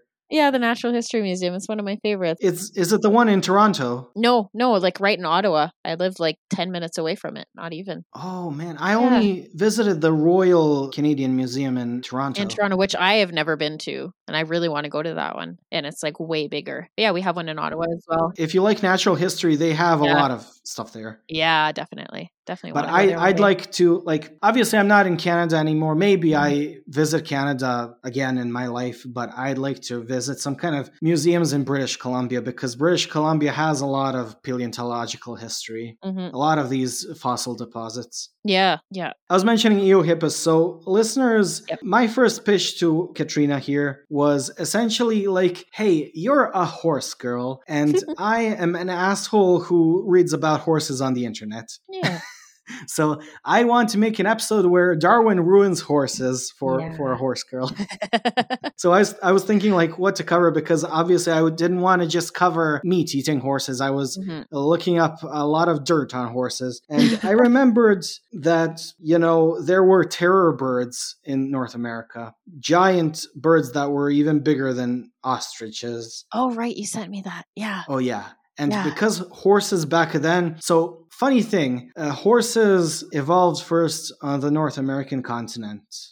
But they were all killed off by the indigenous peoples there, the Native Americans and Mesoamericans, by their ancestors. And once, Spaniards started colonizing the Americas with horses, these new Mesoamericans saw horses and were like, what the fuck is this shit? But they did not know that their ancestors actually ate all the horses into extinction. I didn't know that. Yeah. It's interesting. All right. It's so funny and it's so ironic. So the irony of that, just imagine. So we are here today where we are because of horses. Yeah. I mean, Western society, but, originating from Europe. But these Mesoamericans, they already had horses. And what they thought to do with them was to eat them. Yeah. And then, many centuries later, Spaniards would come onto their continent with their own versions of horses that they are using properly, and then just wipe all these people out. Yeah. Like, you already had the tools to be as, strong and fierce as the Europeans. Yeah. And you had just the horses ate your that could tool. help you out. Yeah, they could have helped you, man, but you saw them as food. Oh. So, since North America was home to these terror birds and Eohippus was also in North America, it was a proto horse, but it, had very short, stubby legs. It had 4 fingers on each leg. Looks nothing like a modern day horse. Yeah, it looks more like a dog. Yeah, absolutely. Or like it kind of looks like a capybara. Yeah, these terror birds used to feed on these horses, but now the tables have turned and now horses are feeding on chickens. Baby chicks specifically, because they're tiny and crunchy, and it's just nice to have one bite snacks. Yeah, and isn't that the story of the Mesoamericans and the Spaniards? Like, yep. Tables have turned, and now Oh. the predator has become the prey. Yeah, whoopsies. Done goofed there. So why I'm going into Eohippus is because a lot of paleontologists believe that they ate everything just like pigs. And they were very similar to pigs. Yeah. And over time, horses essentially morphed into what we know now. So they reduced the number of fingers on their legs so they can gallop properly. Yeah, because the terrain started changing, right? Eohippus was more like a marshy creature. And then everything started drying up. So they needed to... Yeah, now you have open plains. So now you have an open space where you have all the food you want to eat, grass.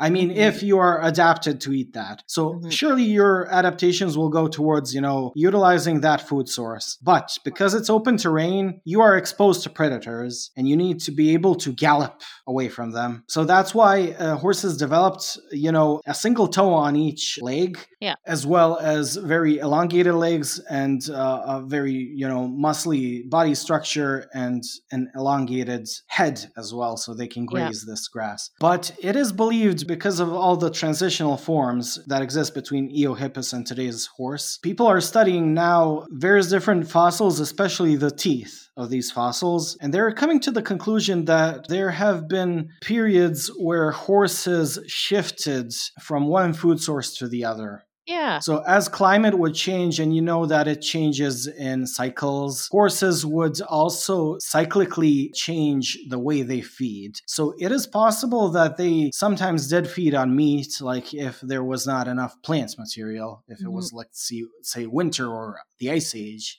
Yeah. Yeah, it's interesting you bring that up. Yeah, and now we have been spending the last 6,000 years essentially feeding them completely plant-based foods. Yep. And we have this idealized versions that they are herbivores, that they will never eat meat, and that they are only this. But what they are now is an artificial modification of what they were as actual wild animals. Yeah. Because we artificially selected them throughout thousands and thousands of years and have created a mutated version of what nature provided us. Yeah, we've bred them to make it more compatible for our uses, essentially. Yeah. Yeah, that's... I want Eohippus to still be alive, though. That'd be really cute to see one of those just running around. People have pigs as pets, and imagine having a little pig-sized horse. I mean, there are ponies. Oh man, those are monstrosities. Oh, we have some at the barn too. We have the one. Her name is Little Princess or Little P. She's very sweet. Is it like those ponies that have very stubby legs? Yeah. She's a miniature. Well, she can walk just fine. She can trot and gallop, and it's the cutest thing to see because she's got tiny legs. Yeah. No, then you see like the miniature horses who have dwarfism, like that exists as well, and they can't move very well. But I've never seen one of those. But those cute, sassy miniature horses, oh boy, those are cute. Watch out for those guys, though. They're the mischievous ones.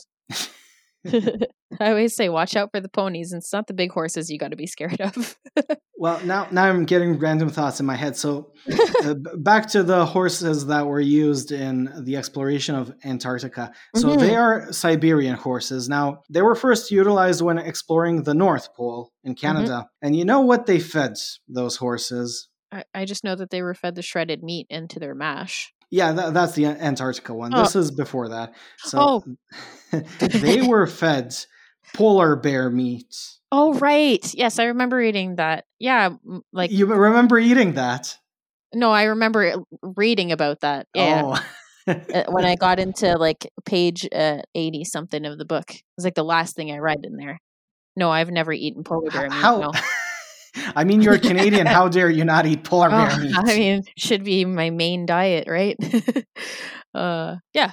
And listeners, I asked Kat, like, before we recorded, are you maybe vegetarian, vegan? And she's like, no, but I used to be. And I said, just like horses. Opportunistic. Yeah. Polar bear meat is very rich in vitamin A, and especially their liver can be poisonous to humans if consumed. And it has been consumed by a lot of explorers who died because of eating polar bear liver. Oh. Crazy. Yeah, that's a fun fact. Yeah, I didn't know that. I was thinking for very long, like, in which episode should I mention that? And this is perfect. This is perfect, yes. Yeah, you actually get a huge dose of vitamin A. And because vitamin A is soluble in fat, it's not water soluble vitamin, you can get overdosed on it and die. Yeah. Oh, a lot of vitamins, any vitamin. Yeah, but at least your eyesight will be better watching the blinding whiteness of the snow while you're dying. There you go. There's an advantage, I guess. Or maybe it's, when they have 6 months of darkness. Oh, that's perfect. Just eat a bunch of polar bear liver. It'll be fine. Yeah. Might hurt a little bit, but you'll be able to see real good. Yeah. All right. Yeah. Polar bear fat. Wasn't there something else? I mean, obviously the fish they were still eating. Yeah, they were. So in Tibet, they were obviously giving yak meat and yak fat. Yeah, right. Which, I mean, is to help with the fat in the horses and some protein, but. Yeah, I wanted to go into that with you. Like, would you ever give your horse meat? No, but Okay. like you hear of like little stories where the person's eating a cheeseburger and they offer a bite to their horse and their horse will eat it for the sake of curiosity. Now, I personally have a horse that's really picky and does not like to try a bunch of different foods. I tried giving him, those like Werther's caramel candies. Yeah. I was like, my horse is going to love this. Like, I can eat a handful of them at a time. He spat it out for about 5 minutes. He just like kept trying to spit this Werther's out. The taste, he hated it so much. People will give their horses Timbits, and my horse can't stand the texture. Timbits, like from Tim Hortons. Yeah. I guess I should specify that for people who don't know what Timbits are. For people from America. Yeah, like little donuts. And like some horses will be like, I'm going to eat a whole box of those, but no. They're essentially donut holes, the glob of dough that is just pulled out of a donut. Yeah, not a full donut, but out of those round tire donuts. I love those things, man. I miss Tim Hortons. You know what I loved in Tim Hortons? And this has become like just two Canadians talking about Canadian nostalgia. I miss their chili. I've never had their chili. What a random thing to miss. And this is so funny because chili is, popular in Texas and it's a southern food, but we're talking about Canadian chili. Yeah, I had chili last weekend. It was delicious. Yeah, I've never had their chili. I really like their Boston cream donuts. Mm-hmm. That's my favorite one. Or the Canadian maple dip ones. Yeah, that's something that Americans can't try. No, that's true. Yeah, that's only for us suckers. There's that potato chip that exists only in Canada, but not in the US. The ketchup flavored ones. Yeah, the ketchup. Oh man, I love that. I didn't like them before, but once in a while, I just want the ketchup ones. But they're just so sweet. Is there still that brand called No Name? Oh yeah, absolutely. Oh, fun fact. No Name makes the best like white powdered donuts. I remember that like they produce everything and it's only in Canada. And like you think in America, that tells a lot about, the difference in marketing in America and Canada. So Americans would think of some catchy name, marketing purposes, blah, blah, blah, promotion. Mm-hmm. But these guys just named their company No Name. No Name. And have you ever seen No Name commercials? No. They're so funny. Please look them up. It's exactly like the name. They just do a commercial. They're like, this is the product. Okay, cool. Thanks, guys. Wow. Buy it if you want. That's the most honest thing. I love that. I want to buy their stuff. When you're just like, no pressure. You can buy it or not. Here it is. I'm like, I will definitely buy that. I don't like being pressured. Yeah, it's great. For the most part, anyways. We're nice, honest people. We have our jerks too. Yeah. Like Picton. Yeah, like that guy. Let's forget about Robert Picton. Or when we're talking about cannibalism, Vince Lee. Oh, yeah. Oh, yeah. Now, people will hate on me because it will be like mental illness and he was mentally ill and he is now better. Just disregard that he beheaded a guy and ate him. Yeah, just he was sick, okay? As long as he's on his medication, he'll be good. But, like, still got to keep an eye on that person. I was trying to remember if he was actually held at the facility near me. I think he was. Wasn't he a resident of Manitoba or Alberta? Maybe. The crime happened there in a Greyhound bus. No. Yeah, I don't remember where he was held. I know there was one person that was held at the facility near me. You know who is a famous killer from Mississauga, Ontario? And that's very nearby. Oh. Near you, I mean. Yes, it is. No, who is it? Karla Homolka. Oh, right, her. Oh, man. Oh, Karla. She's now living free in Quebec. I know. Yeah. They just put out that documentary about the both of them.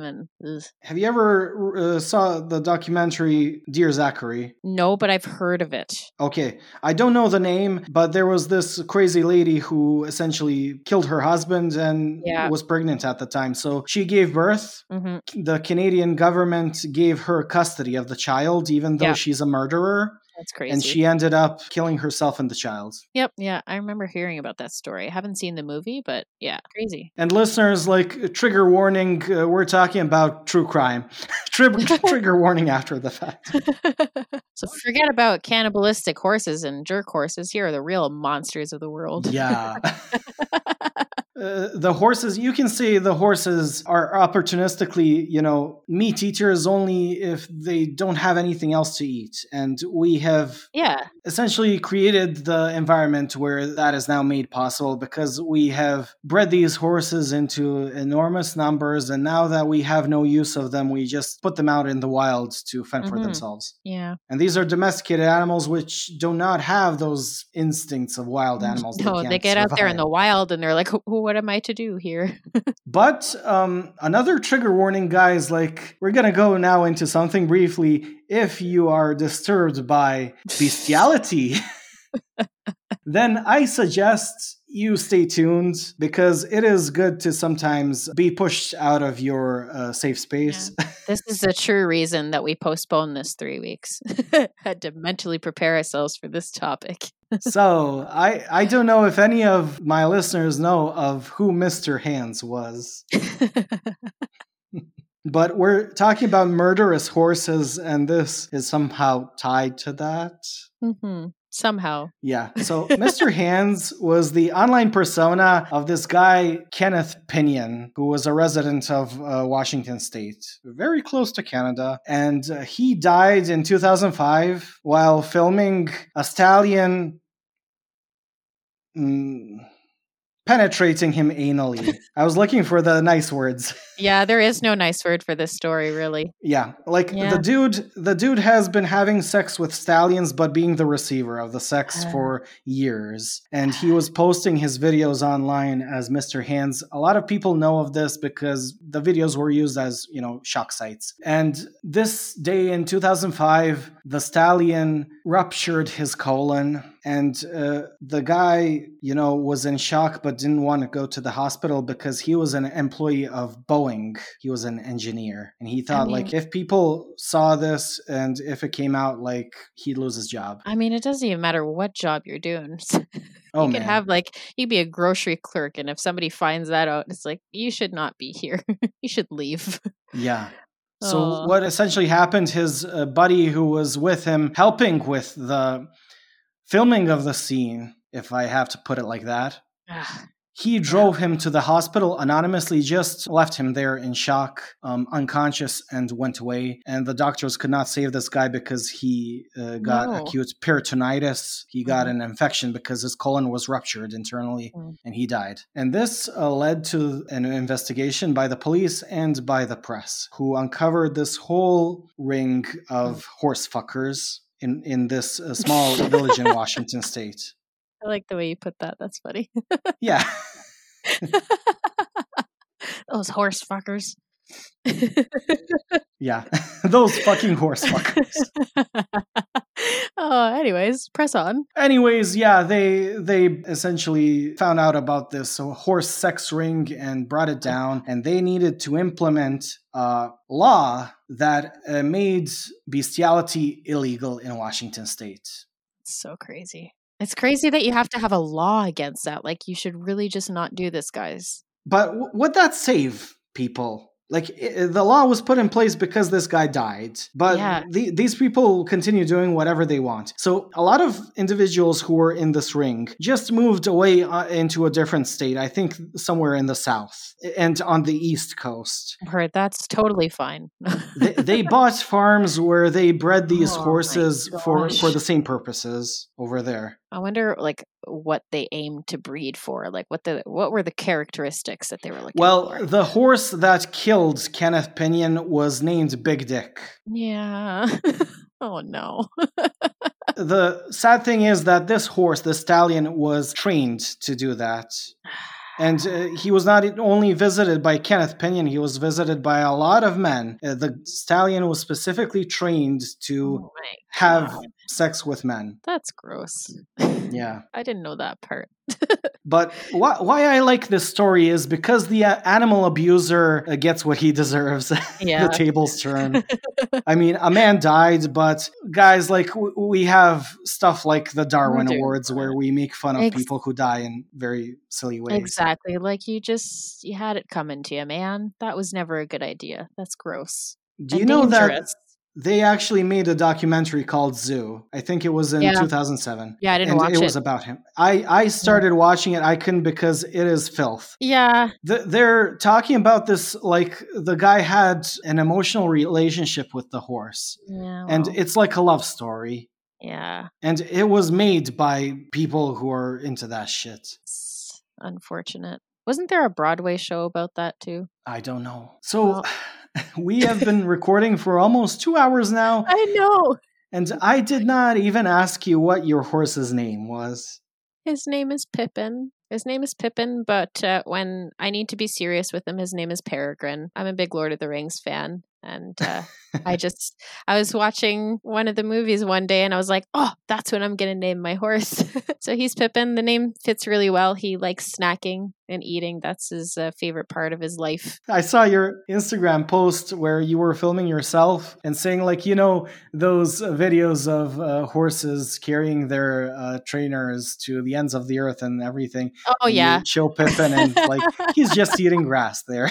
Yeah, like he's pretty good. He'll follow me, but grass is more important than following me, and that's totally fine. We have a nice balance of the two. I believe in, like, you need to put your foot down with horses so they don't push you around, because it can get super dangerous around horses. But at the same time, I just want to care for him, make sure he's happy. And if that's stopping 15 times while we're going out in a walk, that's totally fine. Whenever I bought him, he was just like not in the greatest of shape. He was really thin and he had some dermatitis going on his legs. His back had rain rot, which is like little scabs. So all I wanted to do is scabs that occur because of moisture or what? Yeah, exactly. It's moisture. So it doesn't always hurt them, but it's still not great for them. So I basically just decided I'm going to take care of this horse. And then we had our problems with he was being a little bit quote unquote naughty and found out he had a little bit of issues with his back. So now he's just living life, being happy, eating a lot of hay and grass. We'll go for walks, we'll do minimal riding, and I just make sure that he's happy. He gets medical treatments that I don't get, Beamer, chiropractor.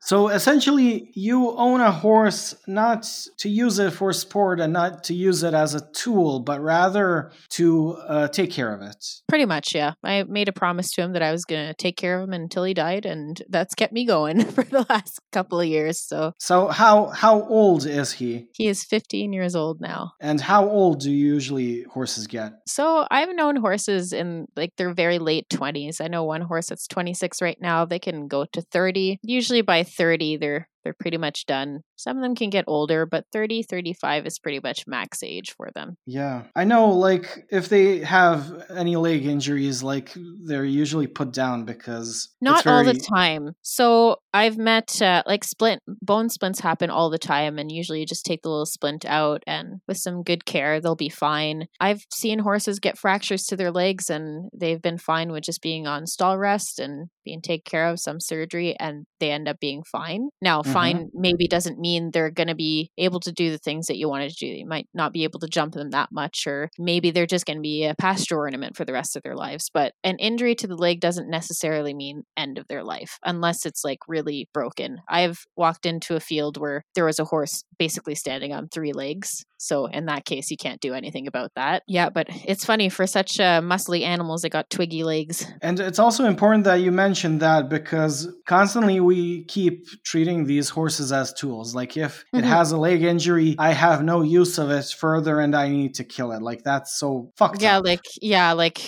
nowadays, or the people I know, it's not to say that that doesn't happen anymore, but for most people, they have such an emotional attachment to their horses now. They just want the well-being for their horses that they'll drop thousands of dollars just to get their horses fixed up and moving again. And even if it needs to just sit in a field and be pretty, then, they just love on their horse and that's it. Yeah, they retire just like humans. Yeah, yeah, essentially. Even if they retire because of an injury, like they can be used for breeding. Yeah. If they had like a good lineage, at least, if, if they get kicked in the leg, it's not their fault, but they have really good lineage, then yeah, they can be kept for breeding. Depends on the injury really and how the pregnancy is going to affect it. But yeah, that's one use if that's what you want to do, or you just have a horse that sits in a field and is pretty. So this is something I should have asked you at the very start, but let's end on this note. So yeah, what even got you interested in horses? Like before you started like going into the hobby? Why horses? Why not music or something else? Oh, I tried so many different things, but horses just got me. I don't know. It's just it's a challenge, right?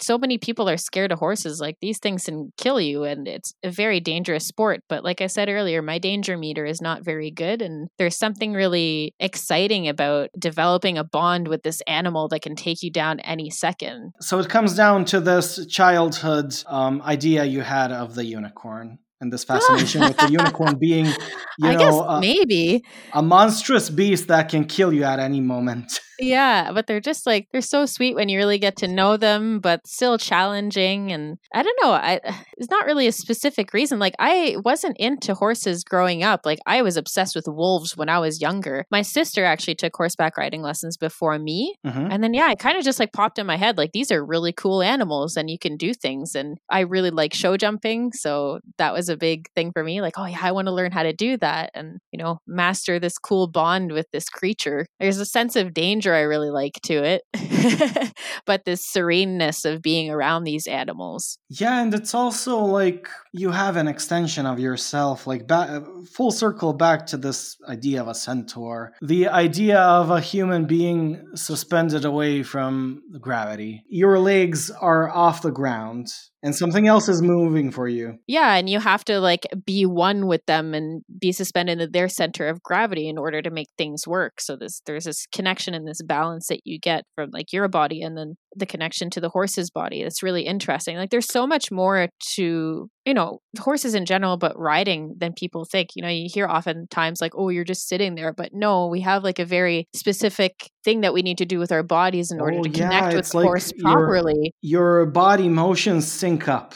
Exactly. Yeah. You need to do that in order to get the horse to move its body properly and carry you. You just sit like a sack of potatoes on your horse, like you're going to have a really grumpy horse. So it's like that biomechanical challenge of riding a horse properly that's been really interesting. And that's something that like lately we're constantly learning when it comes to horses, but I've really focused in on the biomechanics of riding. And that's been super interesting. So it's just like a mental challenge. It's like an emotional challenge with horses. It's very interesting because people would always think like, how would I train myself to do that properly and how would I feel? But as you say, like how you are moving affects your horse as well. 100%. Yeah. It's like I was hearing somebody talking about riding a motorcycle and how you need to look in a certain direction. As long as you look, then your body follows and you're going to be able to move your motorcycle in that direction. And it works the same way with a horse. You need to be super well balanced. You need to be looking where you're going. You need to move your body in certain ways to convey the message to the horse that, hey, this is what I'm asking of you. May you follow this? And as long as you can balance yourself properly with that horse, then they should feel that connection and move with you. Yeah, and I imagine it is a much greater challenge than, say, riding a motorcycle, because you got the brain. the motorcycle will 100% of the time listen to you. Yep. But you are essentially manipulating something that is another living being, and it has its own personality and its own psychological and emotional life as well. Yep. So you need to sync up on many different levels. Yeah, on an emotional, because sometimes, you could have a great horse and one day they're just having a shitty day and nothing's going to go right. And you also have to have enough discipline to have the patience and not take it out on the horse and just go, you know what, this isn't working. That's kind of the other beauty of riding horses. It's like you can't get angry at that. You have to have empathy for the animal and go like, you know what, this isn't working out with me, but I can't take it out on the horse. So you develop a lot of patience and understanding working with animals, especially horses, but animals in general. Like I've always really liked animals. I like just any animal behavior science. I'm kind of awkward and I've never been a super huge social butterfly. So I've focused. Yeah, and we've been talking for 2 hours. Okay, well, this is an exception. We're talking about horses. I told you I can talk about this for a while. But yeah, like growing up, I didn't really go to parties. It was just like, I want to be at the barn all the time and be with the horses. And just sometimes I'll just go stand in the field and pet horses. And that makes me happy. You know what makes me happy? It makes me happy that we came to this conclusion at the very end of the episodes, because people now need to sift through, murderous horses and cannibalism and bestiality and serial killers. To get to this point and hear this magnificent thing that you shared. Yeah, it's like, I don't know, with the man-eating horses, like I said, I think it's more opportunistic. I don't think we have this discussion in equine behavior that horses don't mean to be mean. It's like usually there's a reason, and it's a very logical reason why they're like that. That's why it's crazy to me that mule like to just like hunt mountain lions and eat them up. Like that's crazy to me. You always have that deviation, but usually there's a reason why a horse is acting negatively, and you have to be empathetic to figure it out. Sometimes they're in pain, sometimes they're just having a bad day. But yeah. Yeah, but a mule Except is... for mules. Never trust the mules.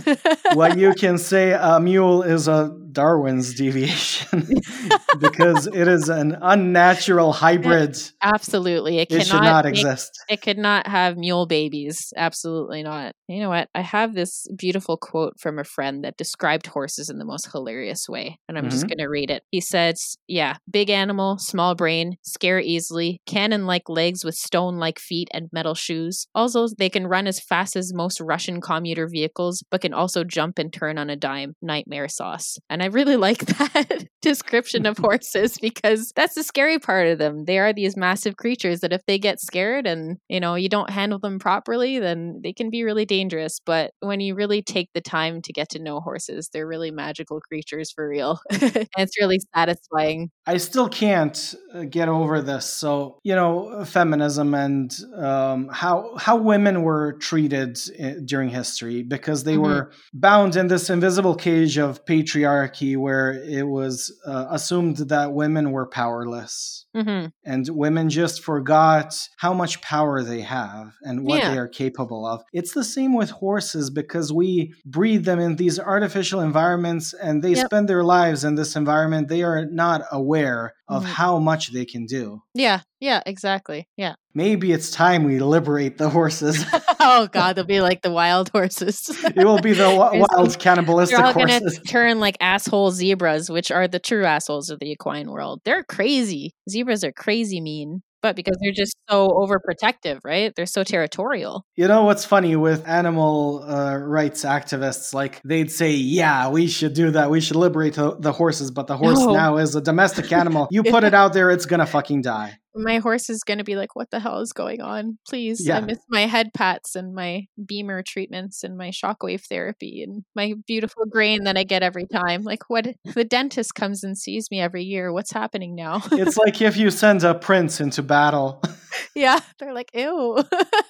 what am I doing here? Like even, okay, I have this one, the only time I've ever fallen off my horse, we just slipped. It was a little bit slippery on the grass and I ended up losing my balance and I fell. And my horse didn't go off riding into the field. He ran straight back home and just waited for me at the barn. I was like, this is my home. This is where I belong. Yeah. So yeah, it doesn't do well if you just release animals into the wild that are actually domesticated. It actually knows the good life now. Yeah, exactly. It's like you being offered to be somewhere in the middle of nowhere with no electricity and Wi-Fi. And you're like, yeah, I'm like, no.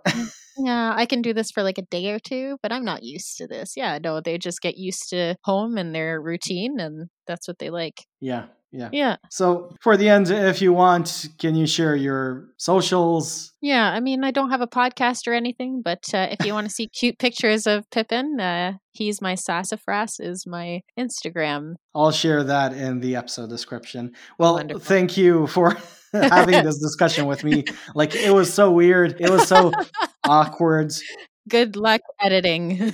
The reason this is so awkward is because I am completely out of my comfort zone. Like, I never talked about horses. I was never interested beyond the evolution parts, obviously, because I'm into biology. Mm-hmm. And reading this book, like, this is the first time for an episode that I read a whole book. Wow. Especially a book full of information like this. Yeah. Okay, good thing it was a short book. Yeah. Yeah. All right. Well, yeah, this was fun for sure. Cool tangents all over the place. Fun discussion. Easy going. Oh, I like that. I'll have to find a way to make you a podcaster. I'm gonna find some other topics we can talk about. Just a weird podcast. Yeah. All right, man. Next time Kat appears, it will be about Pegasus. Oh, cool. and the idea of the biomechanics of riding a flying horse. Oh, wow. Yeah, that'd be crazy. Yeah, place your legs all weird because there's wings there. Yeah. Also, if ever you want to talk about Kelpie horse, that's the coolest cryptid there is. I wanted to talk about the Kelpie, but we forgot, and I'm not talking about it now. It can be its own episode. It's over. We can do a mini episode. Yeah. Anyways, all right, man. Well, that was fun. Thank you for having me on, and good luck editing all that. Oh, man. This will be hell. It's gonna be a lot. It'll come out in a month. Okay guys, as always, now onto the plugs. So you already know about Christina's Celestial Alien Oracle deck project, which is launching on Kickstarter on the 1st of May. Well, that is exactly this upcoming Sunday. So just go into my episode description. There will be a link to Christina's Instagram. There will also be a link to the Kickstarter. Go support her. She is very passionate about this project. Go see what rewards are awaiting you. And onto the books. So obviously I am not sponsored. This author does not know that I used their book for research and made a whole episode based on it. Not a sponsorship, not a collaboration, just me doing research by myself. As we stated, Katrina and I used this single book as the main source of most of our research for this episode, and the book is titled Deadly Equines: The Shocking True Story of Meat-Eating and Murderous Horses by Kuhulain O'Reilly. And if we did not promote the book very well in this episode because we were kind of critical of its editing, I will just read a short account that we forgot to mention because it is very, very you'll see. So this is directly from the book. In 2009, an Indonesian man had his testicle bitten off by a cart horse. The 35-year-old was unloading sand from a horse-drawn cart at a construction site in Indonesia when the attack occurred. A witness said the animal suddenly lunged at the man in Sulawesi, sinking its teeth into him. As bystanders put the man in a car to take him to a hospital, one noticed a piece of flesh on the pavement. Luckily, the horse did not chew up or swallow his testicle, but spit it onto the pavement, a witness said. It was not known whether doctors attempted to sew it back on, and the owner explained that the horse, called Budi, was trained but sometimes turned wild and had bitten in the past. So yeah, if testicle-biting horses don't draw you to this book, then I don't know what will. Just go find the book, read it. It is amazing. It is so miraculous how people can do deep dives into these very specific, very obscure subjects and write a whole book on them. This book was amazing work, even though it is full of details that just go over your head. And as I don't see it fair to plug other books for this episode, let me plug 2 podcasts. And this is related to the horse fucker Kenneth Pinion, because he is not mentioned in this book. This book's author is willing to write about horses eating people's testicles and faces off, but bestiality is where he draws the line. But somebody else does not draw the line there, and that would be the podcast titled Where is the Line? Their episode, Mr. Hand's Bestiality Fatality, is the most comprehensive research done on this case. Like, if you are interested in the case, but also its ramifications on the community and what happened to the people who were in this horse sex ring, then go listen to that episode. The link will be in my description. But if you want something more silly, and if you were not offended enough by my own episode and want to be pissed off even more, then there is this other podcast that I am a fan of called The Brothers Commonplace. They are a comedy podcast and they talk about very fucked up true crime cases and make jokes that will piss off a lot of people. Their episode, Kenneth Pinion, aka Mr. Hands, is a must listen. It is the episode that actually made me discover their podcast like a year ago. So both podcast episodes will be linked in my episode description. And for the end, Katrina, thank you very much for being willing to guest on this, episode. You're such a cool badass. And listeners, while editing this podcast these past few days, Katrina contacted me and told me that she had so much fun that she wants to appear on the podcast again. Maybe even talk about extinct animals, but also we forgot to go into her own paranormal experiences. So yeah, we will probably have her on the show again. Guys, just please reach out to me or to her with any reception you have if you think that would be such a cool idea. Like, I am very hyped to have her on the show again. And to end this off, we cryptid fans sometimes forget just how fucked up nature is, and like to form this bubble around ourselves where we are surrounded by these cutesy cryptid monsters, or sometimes they are very, very scary, but they never touch us and they never do anything to us. So we can maybe forget just how we are surrounded by Mother Nature, which can swallow us at any given moment. But Mother Nature, Gaia, as I already expressed many times, is just adapting to our own influence. So who is the real monster here? Is it nature or is it ourselves? Ooh.